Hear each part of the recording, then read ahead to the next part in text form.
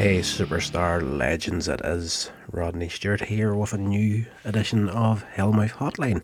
And once again, Hammer Horror time, and this is Frankenstein Created Woman. So, check out the show, and I hope you enjoy it.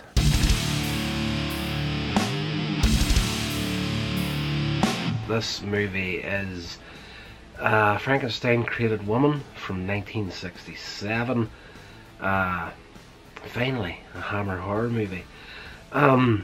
This one stars Peter Cushing as Baron Frankenstein. We've got Susan Denberg, Farley Walters, Robert Morris, Duncan Lamont, Peter Blythe. It's directed by Terence Fisher. This movie here, it's been a running commentary for me throughout the majority of the films in the Hammer box set, that a lot of them are hard work to get into, slow burners. This one here, not so much. Absolutely brilliant. It starts out with a criminal being executed via guillotine, and it's witnessed by a small boy. We skip from then to, say, 12 years later. The boy's grown up and he's an assistant, kind of the assistant to the assistant of Baron Frankenstein. So at the beginning of the film, Baron Frankenstein I should say, has been thawed out of ice.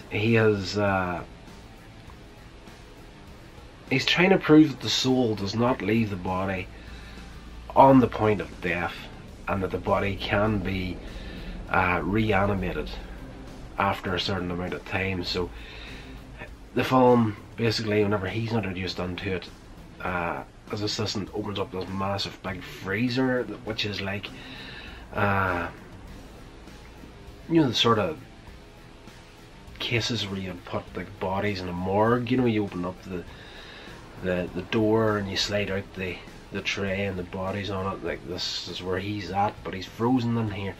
So they raise the temperature, give him a few blasts of electricity, whatever it may take, to get him kicked off again, and he awakes.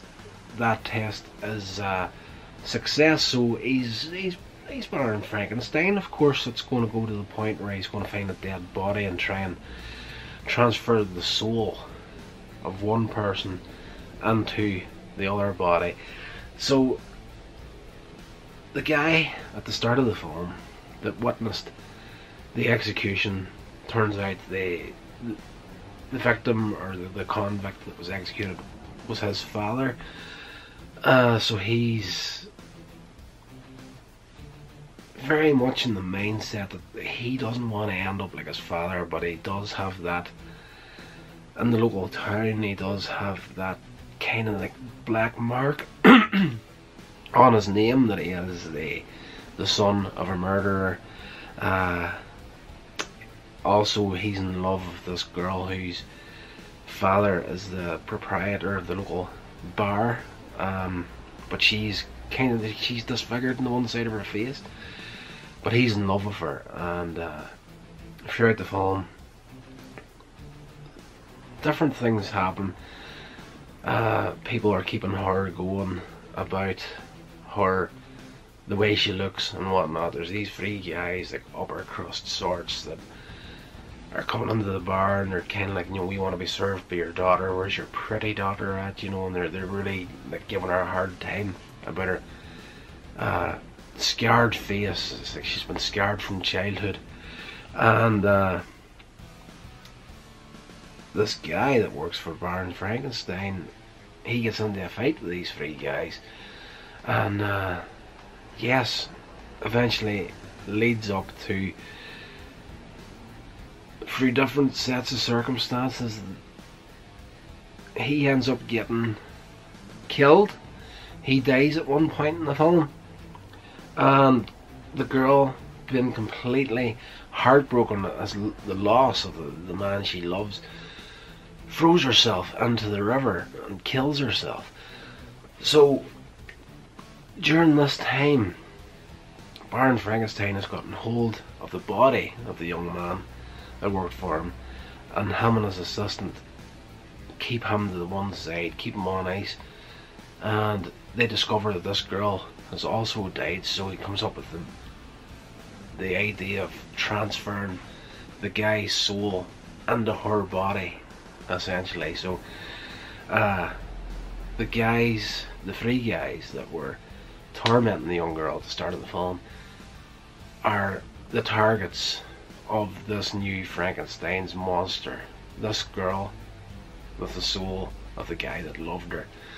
It is the thing about the Frankenstein monster is it's an incredibly tragic character, and one that you feel a lot of sympathy for, because it's none of it was his choice. And again, in this movie we get a character who once again is probably more of a tragic character than what the original monster was. So by the end of the film, Baron Frankenstein is trying to chase the monster down. He finds out what's going on. Like two of the three guys have been killed.